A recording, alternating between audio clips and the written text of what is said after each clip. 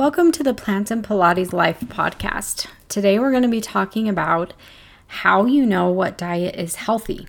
I know a lot of people ask this question, and in today's diet-obsessed culture, it can be extremely difficult to know how and what to eat.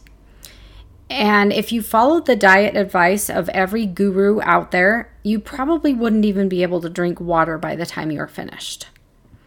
So you're going to hear a lot of messages from a lot of diet gurus and experts and doctors and all these people telling you don't eat sugar, don't eat bread, avoid carbs, don't eat cruciferous vegetables because they have goitrogens that could cause you to have hypothyroidism. Don't eat potatoes because they're white and potatoes make you fat.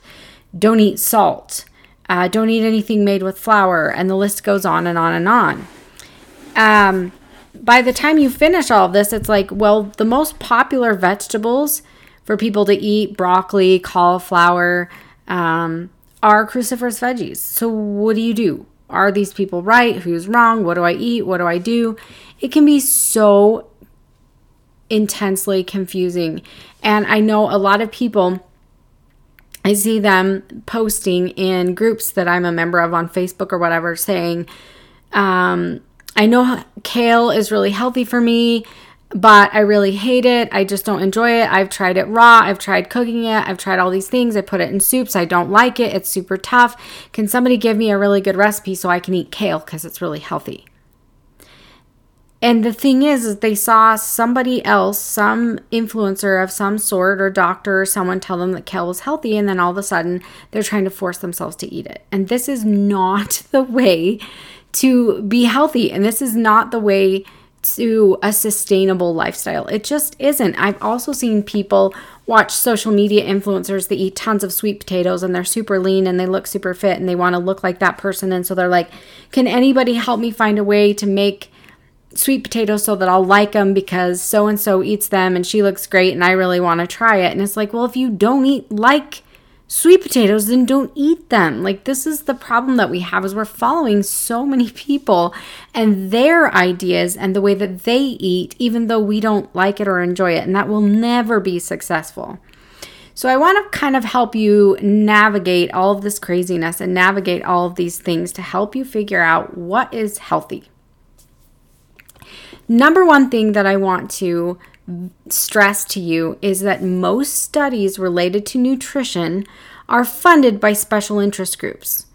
So you think, oh, it's science. It's in a peer-reviewed journal, so that must mean that it's true. Actually, no. That isn't true at all. Most of they have to get the money somewhere. Now, they're not all funded by special interest groups, but what's causing the confusion is that some of it is research that is actual research, and then 80% of the rest of it was funded by certain groups that wanted a certain result. And I see this all the time. So I'm going to give you one quick example. Someone that I know was going to a university and was taking a nutrition class. I think it was a sports nutrition class or something of the sort at a very popular university in the area. And the professor told them that a new study came out saying that chocolate milk was the best post-workout drink that you could have. Better than anything else. It had protein, it had carbs, it has all the things. It's just amazing. And so this individual started drinking chocolate milk after all of their workouts, believing that this study that had been published in peer-reviewed journal had to have been correct. But guess what? All I had to do, I don't have to know anything about studies. I don't have to know anything about anything. I find the study and I go look at conflicts of interest and I look at who funded it. Oh, it was the National Dairy Promotion Board that funded this study. The National Dairy Promotion Board. Do you think that this study was accurate? No, it wasn't. There was a conflict of interest in who was funding it. They had a very vested interest in how this study came out. So obviously throw that out. So are you going to have to go and do all this research and find the results of all these studies and who funded it and what researchers had conflicts of interest? That would take you forever. Do you need to do that? No. And we'll get into that in a minute. But I'm going to give you a couple more examples. So I have looked up all the studies that people show me that low carbohydrate diets are beneficial for weight loss and don't have any unhealthy side effects or anything like that. People show me this all the time. And you know what's interesting? Do the same thing. Who funded the studies on low carbohydrate diets saying that they're healthy, they don't increase your risk of heart disease, they don't have any of these bad effects? These studies are funded by the Robert Atkins Foundation. Just let that sink in for a second. Who's Robert Atkins? Like the biggest name in low carb diets? And the Robert Atkins Foundation is funding these studies. You don't think that there's a conflict of interest there? You know, this is why we have so much confusion about nutrition. It's not that we're confused. It's we have too many competing financial interests in this whole thing. So there was a study that was published all over the news. I mean, New York Times, you name it, it was everywhere. Saturated fat doesn't cause heart disease. Saturated fat is healthy. We were wrong. It's amazing. Saturated fat is great. Now everybody's promoting this. I see social media influencers on YouTube, doctors, chiropractors, all these people promoting. Guess what? Saturated fat is good. It's the new good fat. It's great. It doesn't cause heart disease. We're so excited. Let's eat all the bacon. Oh, wait. Who funded that study? It was the National Dairy Council, because butter and cheese and a lot of these things, sales are dropping. It's affecting their bottom line. They got to prove that saturated fat isn't bad for you because we got to sell our stuff. And I don't know if this was one of the studies that was also the National Dairy Promotion Board or the National Dairy Council. I looked it up a while back, but it was definitely the dairy industry that had funded the study. That is a conflict of interest because all of their products that they sell have high amounts of saturated fat. And there have been people who actually do have degrees in statistics and research and all that who have said that this was not actual research. They just went and did a meta-analysis of all of the studies out there on saturated fat. They cherry-picked certain things and they just designed it in a way to come up with the result that they wanted.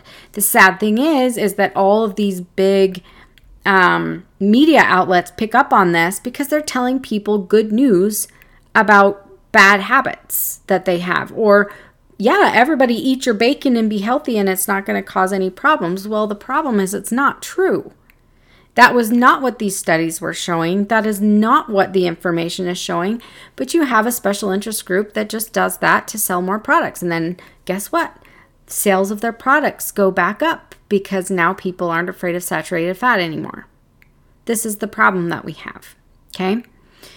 When we look at studies on ketogenic diets, the problem is a lot of these people promoting ketogenic diets are using studies that were funded by the Robert Atkins Foundation to promote their keto diets. And it's not accurate, and it is most of the stuff that they are using is misconstrued and was not in any way to support ketogenic diets. And there's a lot of conflict of interest and stuff like that. I've looked up these studies. I've never found any of them that didn't have conflicts of interest or other issues. However, there are studies looking at ketogenic diets, and the ones that you will find the truth in are the ones that were done on children with epilepsy. Now, what I want you to realize is what they're trying to do is reset these children's brains, and the major fuel for the brain is glucose. It's what the brain runs optimally on. But when they're trying to starve the brain of this optimal fuel and reset it to lower their seizures, because a lot of these kids are having like 100 seizures a day, it's very much affecting their life, and medication was not working. However, in most cases, they found that the ketogenic diet was too dangerous to recommend for most children with epilepsy because the risks of the diet outweighed the benefits for most cases. Not all cases. And a lot of parents I know have been very frustrated with children who have seizures, wanting doctors to put their child on keto diets, thinking that it's a good idea, and so many people are doing it for weight loss, it must be healthy. But these studies found that the ketogenic diet increased the risk of kidney stones, fatal heart arrhythmias, fatal electrolyte imbalances, gallstones, and the list goes on and on. Some of these kids had cholesterol issues, had all kinds of things going on. And the diet was just too risky unless it was a very severe case. And so we look at this, and they called these starvation mimicking diet. That's what it is. That is what it was called. And that's what it does, is it mimics starvation. It deprives the body of its primary source of fuel, which is carbohydrates. And it does cause fat loss. Absolutely, it does. There are a lot of complications, and I'm not going to get into that right now, but you still have 70 to 100 milligrams per deciliter of blood sugar all the time. Your body's running off of that glucose, whether you're eating it or not. Now, a lot of ketogenic promoters tell you that your body will just turn the fat that you eat into the glucose that you need. Well, why don't you just eat the carbohydrate anyway? Like, if it's just going to do that anyway, they're saying it's turning the fat into sugar and the carbohydrates just turn into sugar in the blood, so what's the difference? But the reality is, when I looked up the research, they said when they fasted people for a period of time and then fed them a high-fat diet, they thought that it would convert the fat into glucose needed to fuel the cells and fuel the body and keep blood sugar levels up. However, that didn't actually happen. It only rose blood sugar levels by about 3 milligrams per deciliter. It didn't do much. So in reality, that's not what's happening. What fuels gluconeogenesis, which is the production of glucose, what is fueling that is actually proteins in the body, which equates to muscle and collagen and other structural proteins of the body. That's not what we want happening. It happens over a slow period of time. There's a lot of metabolic adaptations that happen with this. It's just not an ideal thing to be on a starvation mimicking diet. But we have all of these special interest groups that want to produce studies to tell you that these things are good for you, and they're really not. So basically what I'm saying with this is, do not believe headlines about nutrition. They want to make money off of their publications. They don't care whether that scientific study was true or not, or who it was funded by, who it was bought and paid for by. They don't care. If it has sensational headlines, they'll publish it for money. Do not believe the headlines that you read. Okay? So, number 2, the key to knowing what to eat is first to recognize that any food that grows in the earth is good for you. Nature provides the perfect food for us. If it grows, if you can pick it off of a tree or pull it out of the ground or whatever, it's good for you. All the other crap about fruits and sugars and all of this stuff is just diet mumbo jumbo, okay? It just is. It's all people. Weight loss is a multi-billion-dollar industry. You don't think that these people have a financial interest of selling you the latest and greatest diet that's going to make you lose weight? They're going to hate on sugar. They're going to hate on salt. They're going to hate on bread. They're going to hate on flour. They're going to hate on whatever the latest and greatest thing is to get you to buy their things or their meal plans or whatever the case may be.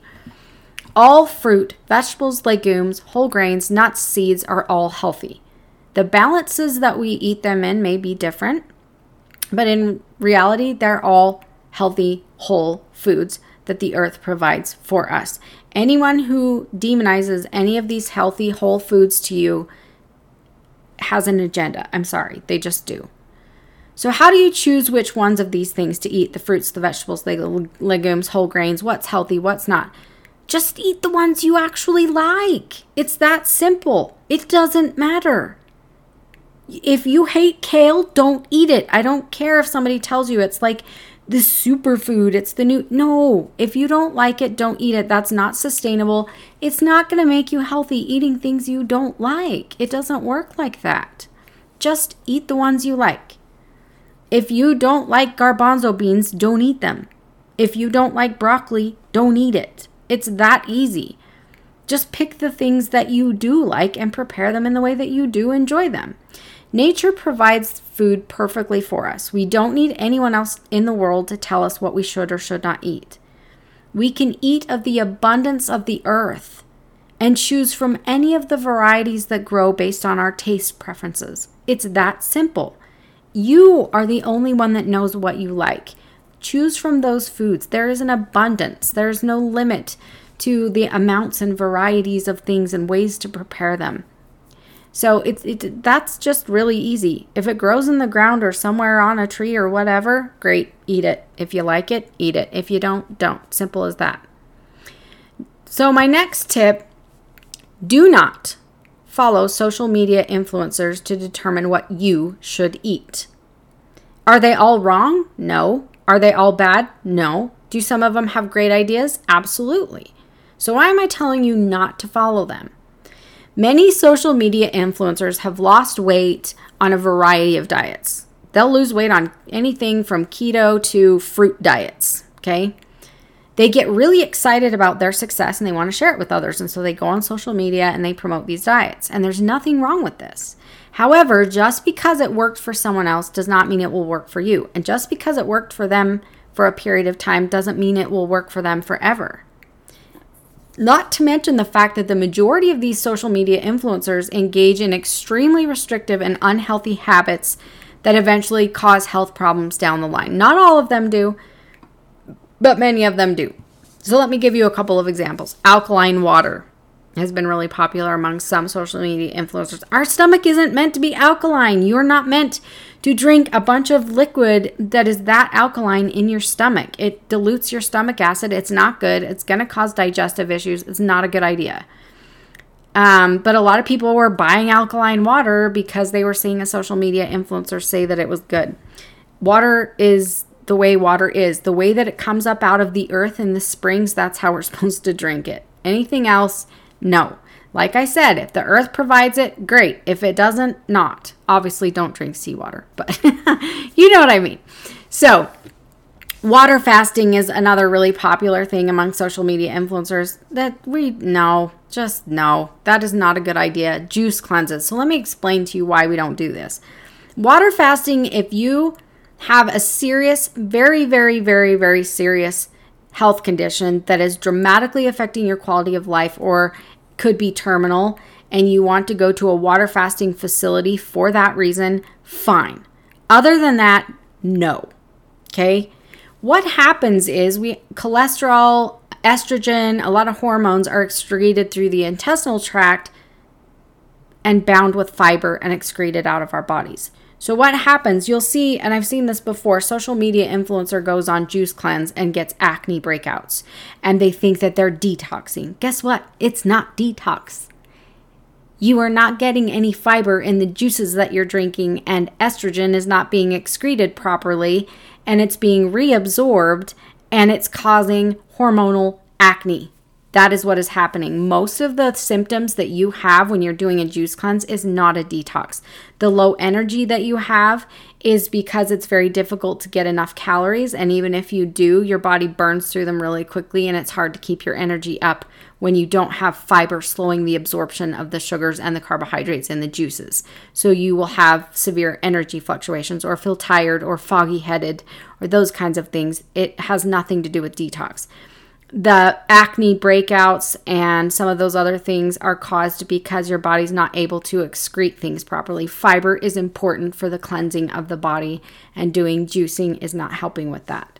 So juice cleanses, not a good idea. Avoiding salt. A lot of people say don't touch salt, don't eat it. They won't even have condiments that have sodium in them.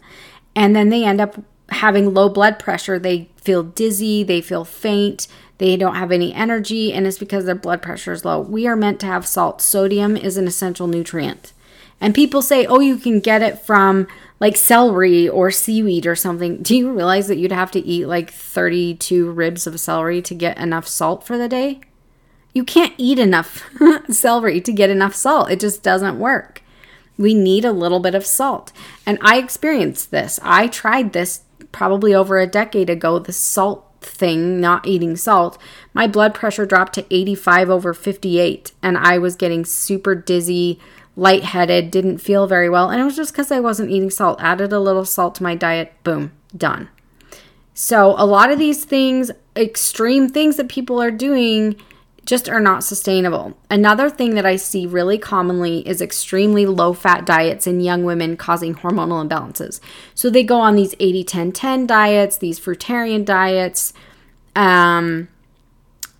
not eating any, say, olives. They won't eat an avocado. They won't eat chia seeds or walnuts or anything else, and they end up having hormonal problems or very, very dry, cracked skin. They can even have digestive issues because they do this. Now, in older women, fat needs change, especially as you near menopause. So that's a different issue.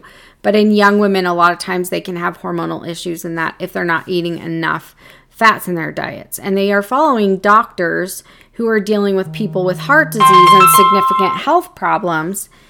And they need to eat really low fat diets, whereas young people just do not. So again, it's really important not to jump on these extreme bandwagons. Another thing that I see is women focusing too much on vegetables. There's this really popular low calorie density idea, and it's not bad. But for some people, eating large amounts of vegetables with high levels of sulforaphanes and indigestible fiber can cause digestive problems. And then they say, oh, a plant-based diet didn't work for me. My stomach was hurting. It was bad.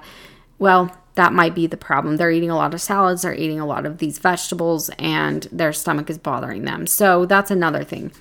Raw food diets are also really restrictive, and when not done very carefully can result in a variety of health issues. I'm not saying you can't do them, but the more you restrict your diet, the more careful you have to be in making sure that it's balanced. But a lot of raw foodists are doing juicing and water fasting and all of these other things along with raw food diets, and it is completely imbalanced. And sometimes they're really high in a lot of raw vegetables, which cause stomach pain for some people.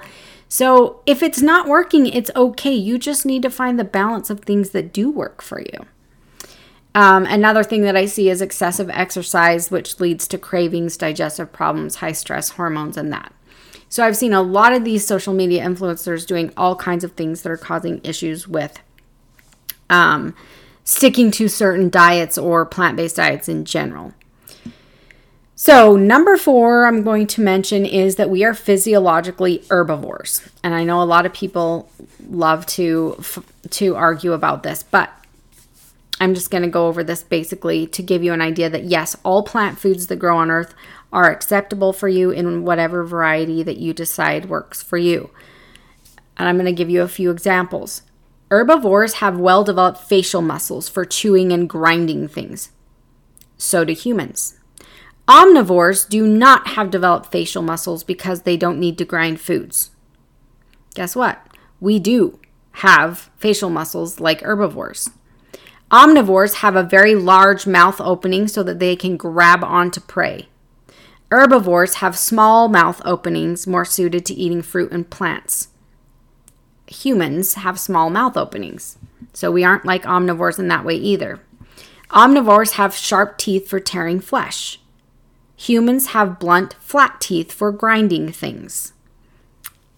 So do all other herbivores. Omnivores do not have enzymes in their saliva.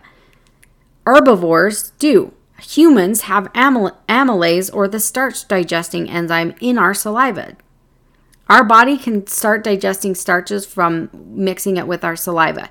What does that tell you? Yes, we are supposed to eat starches. We are meant for that. That's exactly why we physiologically are designed with starch digesting enzymes in our saliva. If we weren't designed for starches, we would not have that. An omnivore's digestive tract is about 4 to 6 times the length of their body. Herbivores and humans' digestive tracts are 10 to 11 times the length of our body. We need a lot of fiber and a lot of roughage in order to keep our intestinal tracts healthy. Omnivore urine is acidic. Human urine is alkaline. So are herbivores. Urine is also alkaline. An omnivore's stomach pH is 1. A human or herbivore's pH in the stomach is 4 to 5. We have a really hard time digesting flesh because our pH in our stomach isn't low enough. It's not acidic enough in our stomach to digest it very well. We can survive on an omnivorous diet, but we generally suffer health problems such as heart disease, diabetes, constipation, acid reflux, indigestion, and a whole list of other problems because we're not designed to eat that way. So omnivores can actually excrete unlimited amount of cholesterol. So it doesn't matter how much animal flesh or whatever they're eating, they can excrete the cholesterol. Humans have a very limited amount or a limited ability to excrete cholesterol. And that's why we end up having heart problems and strokes and other things in our circulatory system, because we don't have that same ability as omnivorous animals. So what does that tell you just from a physiological standpoint of what's healthy for us to eat? Plants. Any of them. I don't care. Pick them. Pick whatever plants you like and eat them in whatever variety you like. So how do you wade through all the confusion? Just keep it simple. Eat whole foods from the earth in any variety, prepared in any way that you like. And I don't mean fried in oil, by the way. Not that way. But if you like salads, great. If you like steamed vegetables, great. If you don't really like vegetables, potatoes are a great source. Sweet potatoes, carrots, I don't know, grains, whatever variety. If you like legumes, tempeh, tofu, there's all kinds of things that you can eat. You don't need experts to tell you how to eat. It is really good to eat according to the seasons in which you live, which is ideal. You don't need meal plans. You don't need menus from anybody. You don't need what I eat in a day videos. You need to learn to eat intuitively. Eat when you're hungry. Stop when you're satiated. Eat the foods that you enjoy eating. Do not force yourself to eat foods you don't like. Don't eat cold foods when it's negative 12 degrees outside because somebody else does it. You don't need to do that. If somebody in Canada is thriving on a raw food diet, great. Usually people in cold climates that thrive on raw food diets are eating a lot of warm teas or drinking a lot of warm teas and eat a lot of warming spices.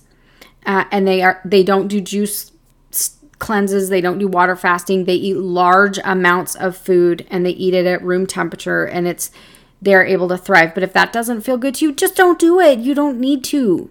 You can steam your veggies. It's totally fine.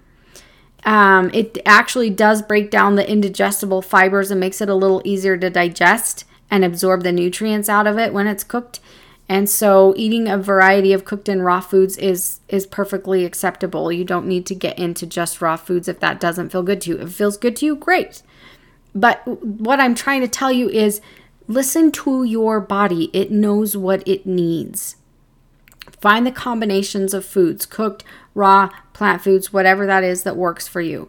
You may gravitate towards wanting a lot of fruit, and a more fruit-based diet might be good for you. Or you might be the kind of person that likes more savory foods and you prefer starches like rice and potatoes. That's okay too.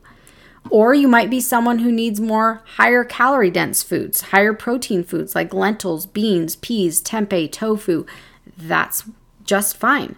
So what really the whole point of this is, how do you know what diet is healthy? Number one, it's got to be something that you enjoy. It should be based on whole plant foods, whichever variety of them that you like and that you enjoy. And just do that eating of the abundance of the earth in the way that feels good to you. It doesn't matter if it's raw. It doesn't matter if it's cooked. It doesn't matter if there's more fruit. It doesn't matter if there's more starches. And in fact, you don't really need to eat large amounts of vegetables to be healthy either. If you don't like sweet potatoes, don't eat them. It's just that simple. We complicate things too much. We know that we're herbivores. Physiologically, that's very clear. So physiologically, you know what you need to eat, and then you just go and choose the ones that you love. It's so simple and so easy. One of the things that I do have my clients do is take a look at their social media consumption and the social media accounts that they're following. And I like to have them unfollow the ones that are causing a lot of stress for them. It doesn't mean you can't watch a What I Eat in a Day video, but you need to stay grounded about what that person is eating and what's good for you and which might be different from them. But I always have them start to consume more social media that's uplifting, that's positive, that is hobbies that they like. So if you like doing crafts, follow craft ones, follow crocheting, follow other things that don't involve just food and all of this craziness all the time. And it really does help you just come into yourself and know what's good for you. You know what feels good when you eat it, and you know what doesn't feel good when you eat it. And that's what you need to be following, not what anyone else is telling you to do. Number one, just eating the foods that you enjoy. It's that simple. So I really want to thank you for tuning in with me today and listening to my little rant about how to know what's healthy. And hopefully you got a little bit of benefit out of this. And I really appreciate you being here and listening and tuning in. And I will see you next time.